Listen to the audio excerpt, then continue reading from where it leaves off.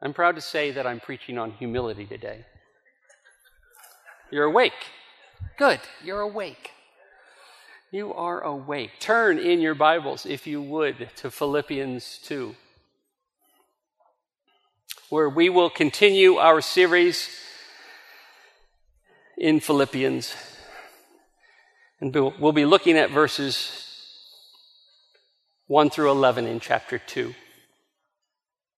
You know, if I were to ask you this question, what one virtue would you desire to excel in more than any other virtue? What would you say? What virtue might you consider to be most important, or maybe at least at the top of the list, or maybe one that you would desire to improve in, you could use some work in? Now, if I were to ask that same question to a random person on the street, what virtue would they desire to excel in? I believe their answers would be different than your answers.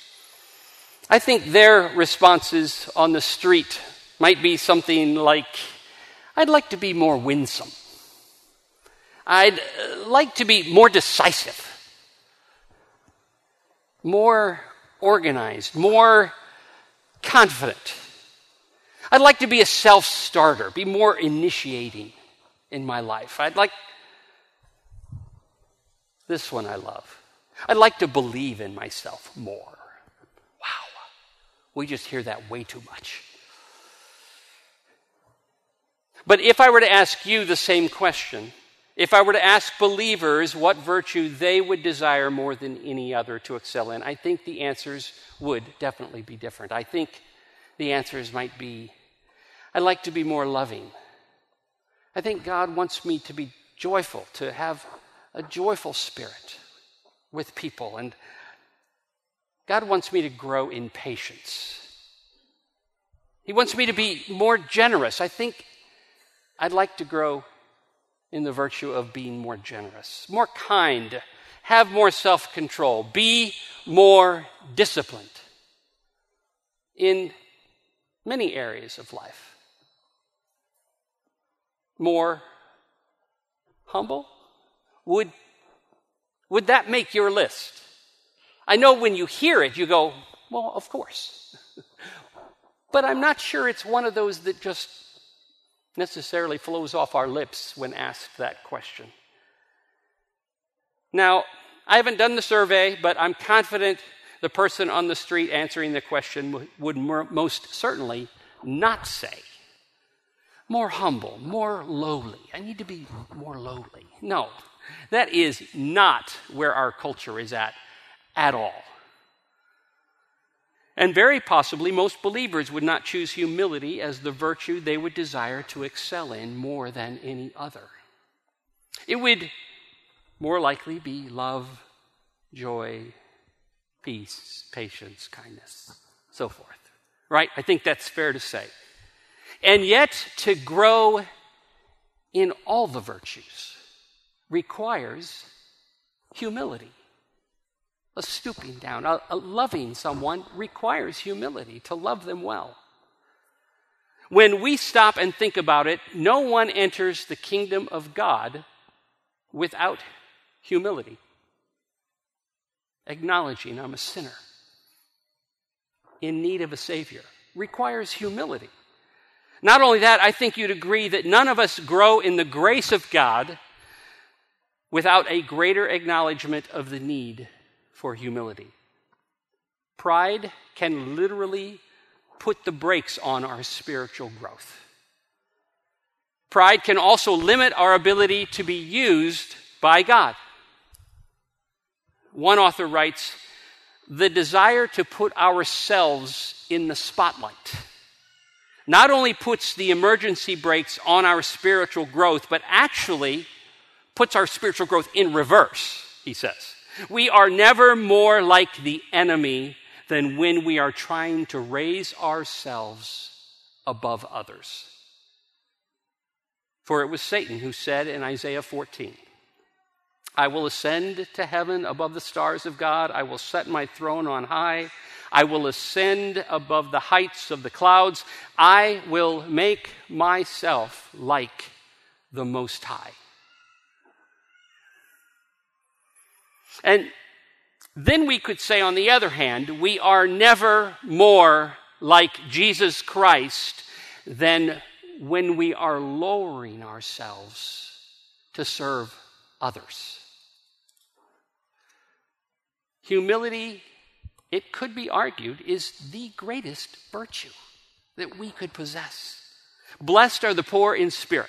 The Apostle Paul urges us to walk in a manner worthy of the calling to which you have been called, with all humility and gentleness.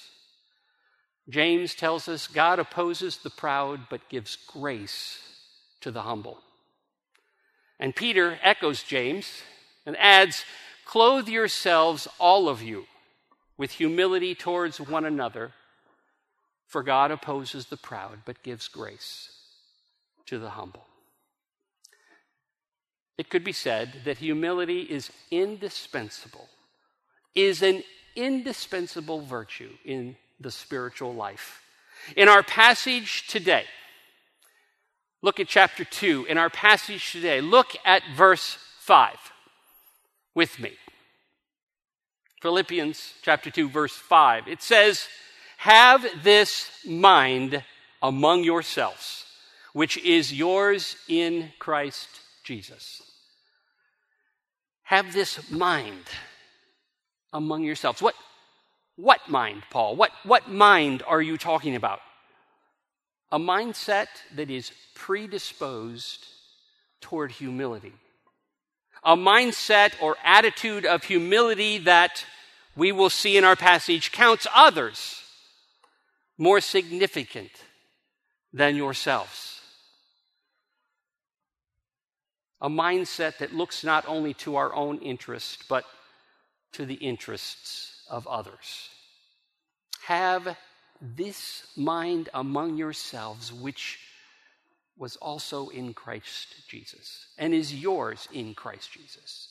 That verse can be translated either way, which is yours in Christ Jesus, or which was also in Christ Jesus. I think both work in our context. I don't often do this, but I think it's helpful when we look at this little phrase, have this mind, if we'll look at the Greek. Now, I'm not a Greek guy.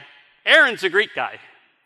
I need to go to someone else to tell me that. And I thought it was interesting. We really see the incredible depth of Paul's words when we look at the Greek. First, it's in the present tense, which means always have this mind. Not just some of the time, always have this mindset of humility that was in Christ Jesus. It's in the imperative, which many of you know, it's a command. Have this mind. It's in the active voice, which means do it now. Take action now. Be about humility.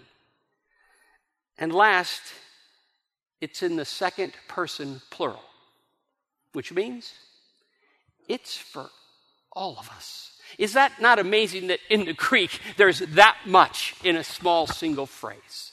So all of us in this have this mind, all of us are commanded to always be acting with the mindset of humility. This is the mindset that counts others more significant than ourselves and looks not only to our own interests, which we don't have any trouble doing that, do we?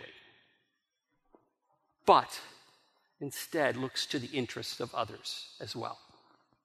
Now, we recognize that humility is not an easy topic to talk about. This is not easy. It's easier to identify, I think you'd agree, to identify humility in someone else than in ourselves. But the moment you do set out to examine yourself and come to a place of feeling like I have a handle on it, all of a sudden, I think it becomes very elusive. Warren Wiersbe says, humility is that grace that when you know you have it, you lost it. It's true, yeah. I have loved for some time a quote that I heard from Augustine. The reason I've loved this quote is because it reminds me of my father. When my father was teaching me how to play golf, and there are a lot of elements that go into teaching somebody how to hit that little ball, I always knew where my dad would finish. I always knew what would be the last words he would say to me before I hit the ball. He'd say, son, 3 rules. 3 rules to remember in hitting that golf ball. Number 1, keep your head down. Number 2, keep your head down. And number 3, keep your head down. Augustine said the 3 most important things for a Christian to exhibit in the virtuous life, you got it. Number 1, humility. Number 2, humility. And number 3, humility. It obviously cannot be overstated. To not understand the importance of humility in the spiritual life is equal to no growth. And to increase in our spiritual understanding of humility as it relates to the spiritual life equals growth in the spiritual life. So it's important to understand. As we look at our passage today, I can say, even if you are here today and you are not a believer in Jesus Christ, I think you would have agreement with me that humility is an essential virtue to merely being a good human being. I think all of us would agree that it is an important virtue, whether a believer or not. David Beesgrove states, humility is an essential virtue. If we don't figure out how to live it out, not just view it as some abstract thing, we will never learn how to get along.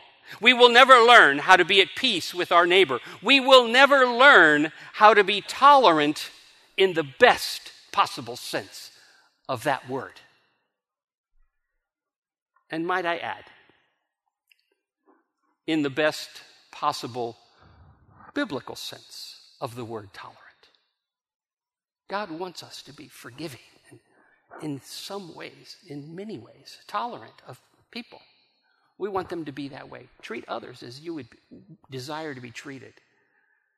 Let's look at our passage together.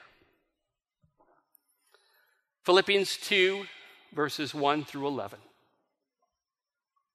So if there is any encouragement in Christ, any comfort from love, any participation in the Spirit, any affection and sympathy, complete my joy by being of the same mind, having the same love, being in full accord and of one mind.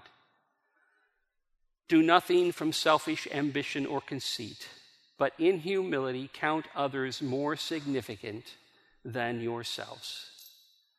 Let each of you look not only to his own interests, but also to the interests of others. Have this mind among yourselves, which is yours in Christ Jesus, who, though he was in the form of God, did not count equality with God a thing to be grasped, but emptied himself by taking the form of a servant, being born in the likeness of men, and being found in human form, he humbled himself by becoming obedient to the point of death, even death on a cross. Therefore, God has highly exalted him and bestowed on him the name that is above every name, so that at the name of Jesus every knee should bow, in heaven and on earth and under the earth, and every tongue confess that Jesus Christ is Lord, to the glory of God the Father. Pray with me, won't you?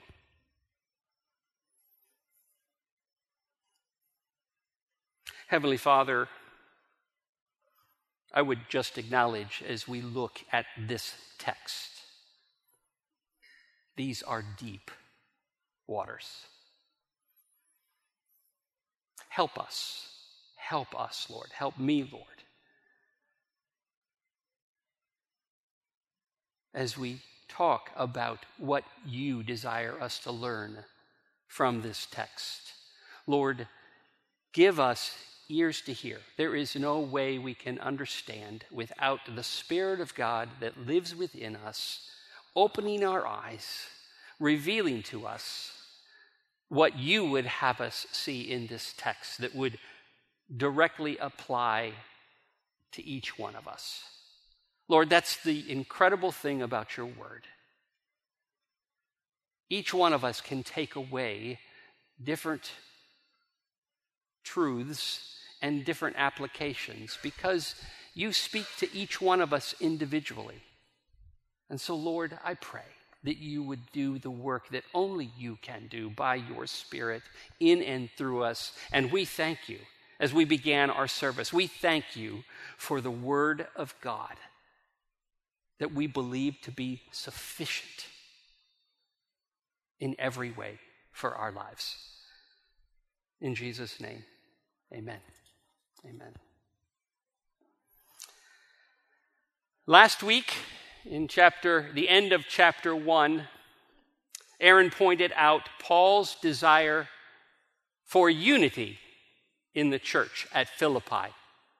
Verse 27 says that you are standing firm in one spirit, with one mind, striving side by side for the faith of the gospel. For the sake of the gospel, Paul is calling the church at Philippi to be united as one. And he continues that call in chapter 2. Chapter 2 continues the call for unity and makes the case that unity will only be realized through humility. Unity will only be realized through humility. He does this in 4 segments. First, he starts and wants to convince them of the need for unity through humility through encouragement. He wants to encourage them and share with them the benefits of what it means to be in Christ. He wants to accomplish his task through exhortation. He wants to exhort them to love others and look at others more significant as themselves. He wants to teach them through the example of Jesus Christ. And then finally, through the exaltation of Christ. So, unity is necessary for the gospel to advance in the way that God has laid out in the scriptures. Paul knows they cannot be united if they are not humble. Mark Dever says, any unity manufactured apart from humility is a fraud. Unity manufactured apart from people humbling themselves for the sake of others would be a fraud. So Paul begins with his call to unity through encouragement. Look with me again at verses 1 and 2. So if there is any encouragement in Christ, any comfort from love, any participation in the Spirit, any affection and sympathy, complete my joy by being of the same mind, having the same love, being in full accord and of one mind. It should not be surprising that Paul starts here. Where? Paul wants to emphasize right from the beginning that our union with Christ is what makes possible our union with each other. Our union with Christ is what makes possible our union with Christ. So is there any encouragement in Christ? Is there any encouragement in knowing that you are in Christ? That's where Paul begins. So, If there is any encouragement, the word could be since. Paul is not wondering if this is true in these folks at Philippi. He knows it's true. So since I know that you have encouragement in Christ, you know that you are united with Christ. Paul knows they have found peace and assurance in being in Christ. He knows that. He doesn't wonder about that. He started the letter by just praising them for what they're doing in Christ. Are you encouraged, would be the question this morning. Are you encouraged this morning that you are united in Christ? Christ wants you to live in that encouragement. God knows you. God loves you. He's forgiven you. He's justified you. You're adopted as a child of God. You are a new creation in Christ. Let me read just some verses. 2 Timothy, he gave us grace in Christ Jesus before the ages began. Is that not an incredible truth? Ephesians 2, God raised us up with Christ and seated us with him in the heavenly places in Christ Jesus. And finally, Philippians 4, my God will supply every need of yours according to his riches in glory in Christ Jesus. So Paul wants to encourage the Philippians to walk in unity in light of the benefits that they have as a result of being in Christ. This is one of Paul's favorite expressions, in Christ. I have no doubt that if we spent 2 minutes at the beginning of each day reviewing a verse or two that tells us about what we have in Christ, our lives would be changed. We would be changed by understanding who we are in Christ, what we have in Christ. 2 minutes, our lives would be changed. Now, when I wrote that down, you might think less of me after you know this, by the way. When I wrote that down, I could not get that phrase out of my mind. The next 2 minutes could change your lives. Anybody know where that's at? America's Got Talent, Simon, the judge. America's Got Talent. Brenda and I love watching it. I'll just tell you right out. That's good. Simon, the judge, says the next 2 minutes on this stage could change your lives. I believe spending a couple minutes at the beginning of each day reviewing who we are in Christ, what we have in Christ. Just go to Bible Gateway, type in Christ, and look at all the verses that there are that reflect what we have in Christ. Pick one, look that verse up in your Bible and read it in context, and be encouraged that day of who you are in Christ, seated in the heavenlies. Every spiritual blessing that we have in Christ. So, the benefits of being in Christ, Paul wants to remind them for the sake of unity. But there's more. Is there any comfort from love? It says in verse 1. No one loves us like Jesus. Paul wants to remind them, no one loves you like Jesus does. Have you been encouraged and comforted knowing that you are loved by Christ? He comforts us in grief and fear and pain. His love holds us when we lose our grip. We sang that song that talks about the fact that he holds us and will never let us go. Never let us go. So, Romans 8. Some of the most precious words in all of the Bible. For I'm convinced that neither death nor life, neither angels nor demons, neither the present nor the future, nor any powers, neither height nor depth, nor anything else in all creation will be able to separate us from the love of God that is in Christ Jesus our Lord. There's more. Unity in Christ, comfort in his love. And finally, he says, is there any participation in the Spirit? Do you have fellowship? That word participation is koinonia, is fellowship. Do you have fellowship in the Spirit? Have you experienced fellowship as a result of being a child of God and being indwelt by the Spirit of God and being with people who are indwelt by the Spirit of God. Have you received some encouragement in that? The Spirit of God seals us for all of eternity. If there is any one reason why there should be unity in the church, it could be found here. 1 Corinthians 12, verse 13. For we were all baptized by one Spirit, so as to form one body. We are one. We are united in Christ. In light of these incredible benefits, united in Christ, loved by Christ, indwelt by the Spirit of Christ, Paul says, what? Complete my joy by being of the same mind and having the same love, being in full accord and of one mind. It's amazing how Paul gets here. We could learn much from Paul.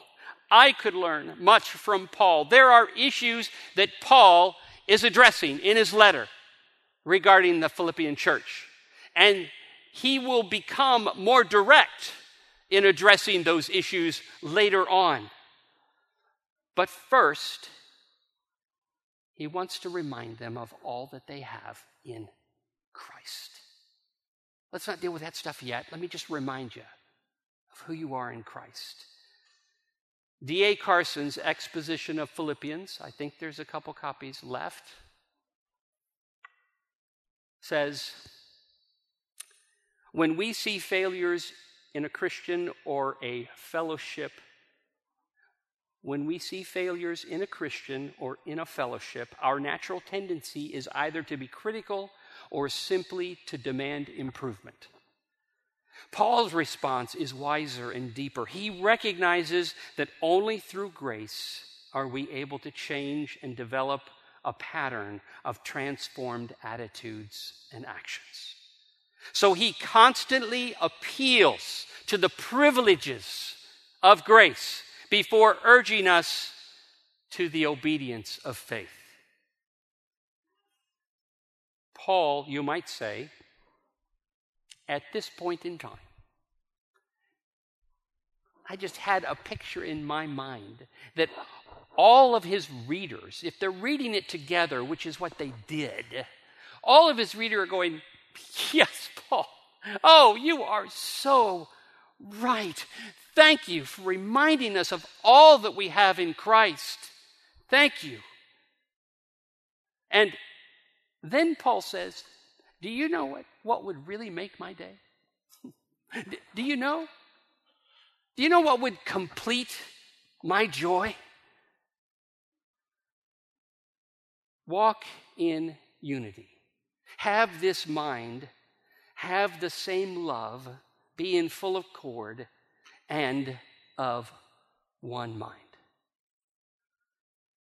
The reason for verse 1 is that Paul is wanting to walk them down the road, reminding them that the things that unite them are far greater than the things that divide them. The things that unite us in Christ are far greater than the things that we might tend to disagree on. They're not that important. They're just not that important. We agree on the big things. So be united, Paul says. Be united. I wrote here after that. And all God's people said, amen. That's right. I mean, what unites us is far greater than what divides us. We could end it right here. We really could. We really could. But we're not going to. It sounds like a great ending. No, but Paul wants now, having reminded them of that, he wants to dig a little deeper. And that's what we see here in these next verses. He wants to answer the question, where does this disunity come from? Why is there this disunity? What is it? Paul has merely made the first point through encouragement, sharing the benefits of Christ, and next he wants to call them to unity through exhortation. Paul wants to call them to something. Paul recognizes that we tend to naturally lock in on the things that divide us rather sometimes than the things that unite us. He knows that. So, he wants to answer why. Why is that? Verse 3 and 4, look with me. Do nothing from selfish ambition or conceit, but in humility count others more significant than yourselves. Let each of you look not only to his own interests, but also to the interests of others. Paul identifies where disunity comes from here, right? Did you see it? From selfish ambition or conceit. That's where it comes from. First, he asserts that disunity flows from selfish ambition. Disunity arises when we look to advance our own agenda. This sin always seems to be crouching at the door, our agenda. Out of Genesis, it says that. We can be sure that this sin will, to varying degrees, be with us always, won't we? We know. We're not going to forget about our own interests. It will be a lifelong fight. It is at the core of our fallen nature. This selfish ambition, this strife or rivalry, demanding our own way, it is with us from cradle, moms, dads, from cradle to toddler, oh my gosh, from toddler to an overconfident teen, oh boy, right? From overconfident teen to a parent of a toddler. Now I'm a parent. To parents of overconfident teens, to empty nesters, to retirees, to the one in the nursing home. It follows us. It follows us. Throughout our lives, we can be perturbingly, persistently selfish. I use that word perturbingly because sometimes I think I perturb Brenda a bit. Maybe even a little bit more as I get older. I'm not sure. But you are growing much more in grace than I am. Thank you very much for that. It's a good word, though, isn't it? Perturbingly and persistently selfish. What are some subtle examples of how we are selfish? A husband gets a new job that he's really excited about, but his wife instantly thinks how it will mean less time for her and the kids. A mom is really excited about a new curriculum that she found. And with it, there are some ladies that will come alongside her to help her in this homeschooling process. She is really excited, and Dad walks in the door. And she says, "Oh, sweetheart, I'm so excited about..." "Sweetheart, I've just really had a long day. I just need my recliner. Can you just hold on to that for a bit?" A mom finds out that her child's new teacher at school that she really likes is pregnant. And instead of rejoicing with her regarding the new baby, the new life, she thinks, "Oh my gosh, who's going to be the next teacher? Who's going to teach my Johnny? They're not going to probably be as good as this one is." So again, we go to that place pretty quickly. And finally, this one hits home. You're leading a Bible study, and the person who signed up to bring the snacks in the last minute calls you, and they're sick. And you fret over the snack rather than praying for your sick brother or sister. Right? It's so true.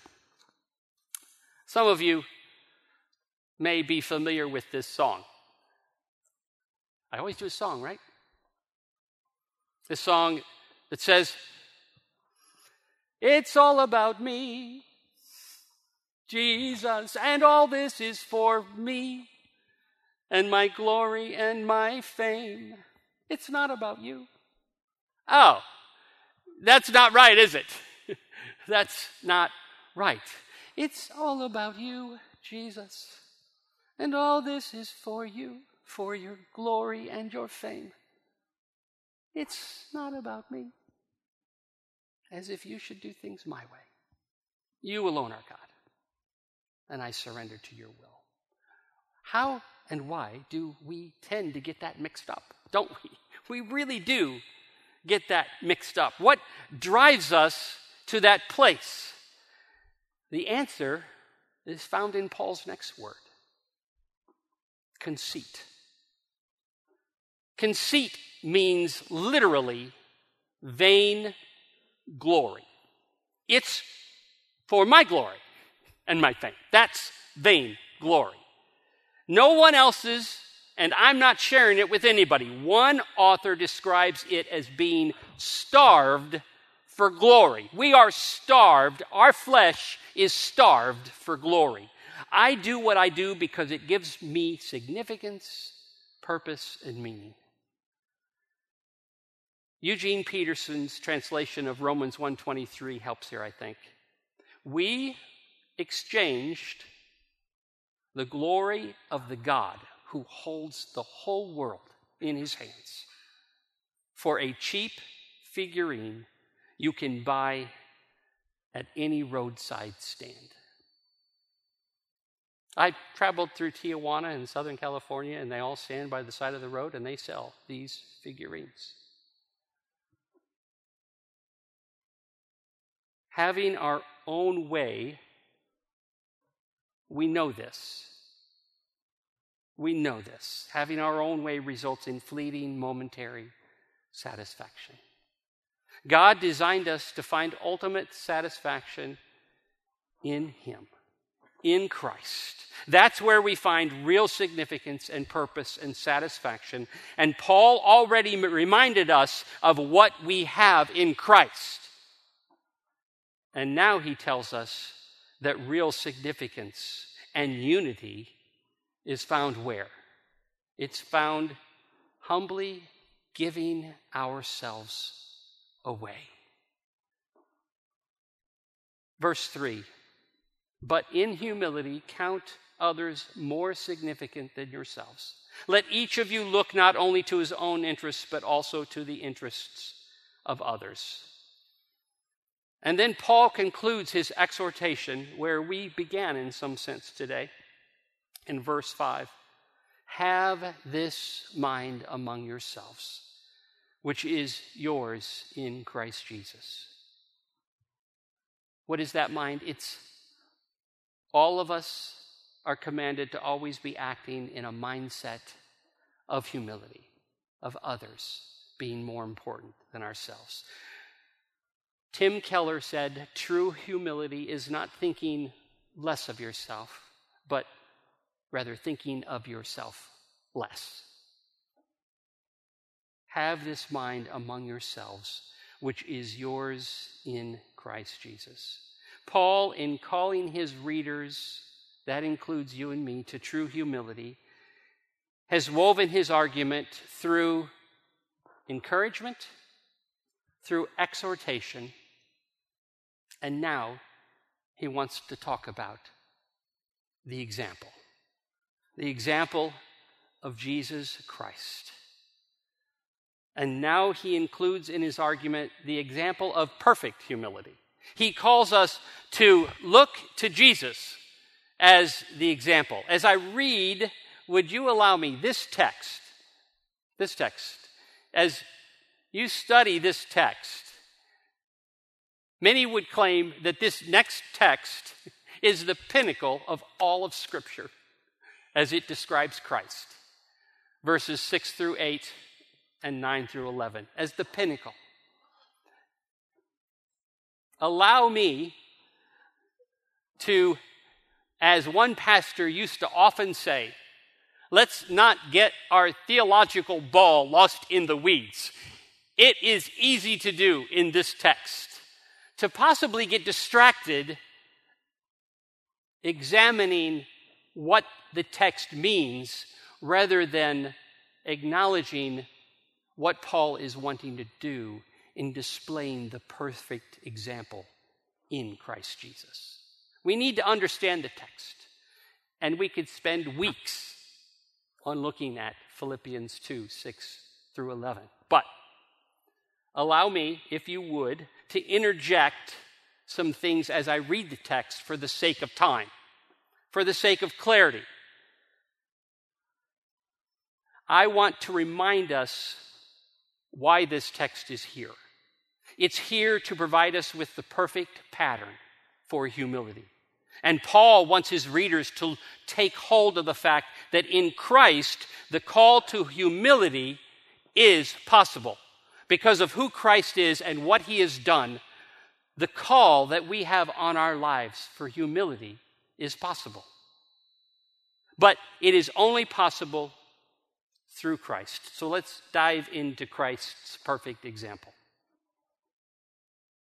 Christ, verse 6, who though he was in the form of God, though he was in the very nature God, though he was God. That's what Paul's saying here. That's what they understand him to be writing. Though he was God, did not count equality with God a thing to be grasped. Why? Grasp is kind of reaching for it. Christ didn't have to reach for equality with God. He was God. He was equal with God, Father, Son, and Holy Spirit. So he didn't have to grasp for it. Did not count equality with God a thing to be grasped, but emptied himself. Emptied himself not of any of his deity, but rather some of the privileges that went along with him being God. He emptied himself of some of those privileges. And how did he do that? He went from glory to becoming by taking the form of a servant. He was one who came to serve, not to be served. He was born in the likeness of men. And being found in human form, he humbled himself by becoming obedient to the point of death, even death on a cross. Christ, the God-man, our perfect example, goes from glory to becoming man because he's thinking of others, not himself. Becomes a servant. So this example, thinks of others, becomes a servant. We're called to be servants like Christ. And lastly, sacrifices his life for our sake. We're called to sacrifice for the sake of unity, for Christ, for humility. In humility, we're called to sacrifice for others, to give our lives away in various ways. All of us are gifted, as it talks about in 1 Corinthians 12. All of us have various gifts, 11 and 12, various gifts. All of us called to give them away, to sacrifice our lives in ways that God has gifted us. So, does Paul put Jesus' example here merely as inspiration for us? I don't think so. I think Paul senses the question that remains in the minds of his readers and may remain in you here today. Paul, how do I do this? How do I do this? I can't live up to that example. I see my tendency toward wanting my own way every single day. How do I do this, Paul? And Paul says, you don't have to. Christ did it for you. Christ, our Savior, our example of perfect humility, has done it for you. It is finished. God has laid on him our sins of selfish ambition, of conceit. And by his obedient death, credits his perfect righteousness to us. Our sin laid on Christ, his righteousness laid on us. He has done it. Look to Christ. Look to Christ. Begin each day acknowledging that I am in Christ. And the Spirit of God lives within me and gives me strength to carry out what he's called me to. Actually, the words in that first chapter that preface Philippians 1:6. I don't have it on a slide for you. You know it very well. But I love the first words. I am sure of this, Paul said. I am confident, I am certain of this fact, that he who began a good work in you will bring it to completion at the day of Jesus Christ.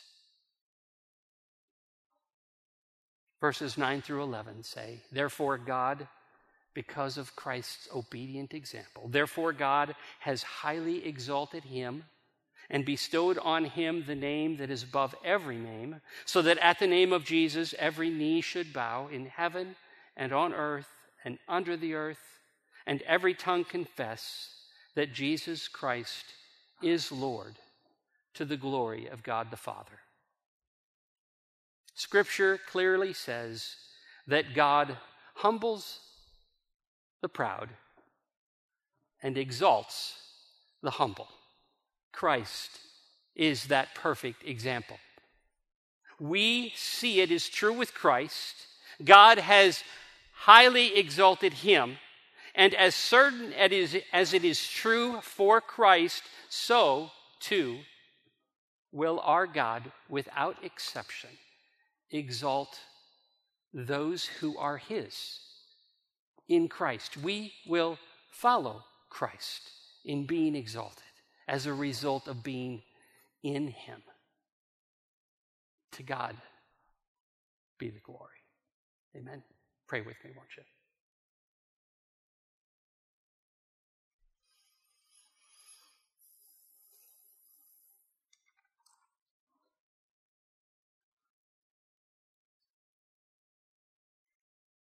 Heavenly Father, we look to Jesus. It tells us elsewhere to look to Jesus, who is the author and the finisher of our faith.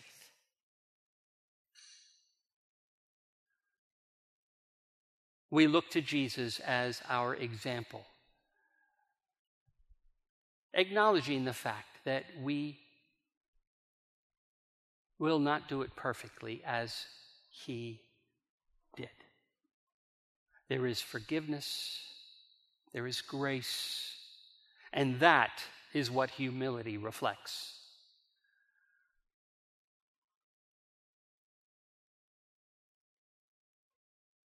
Lord, free us from, at times, the hold that selfish ambition, wanting our own way, and conceit, wanting our glory. Forgive us. Forgive us when we begin to compare ourselves to others, which at times results in competing, you might say. It's not a competition. We are one in Christ Jesus, one body. We have nothing that we have not received. Remind us of that, Lord. Look to Jesus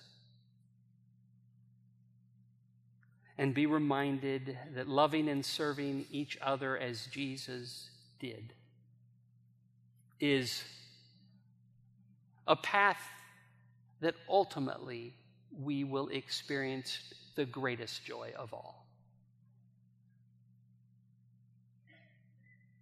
Lord, we thank you for your grace and your mercy. And we look to you for help in this area of humility. We pray it in Jesus' name. Amen.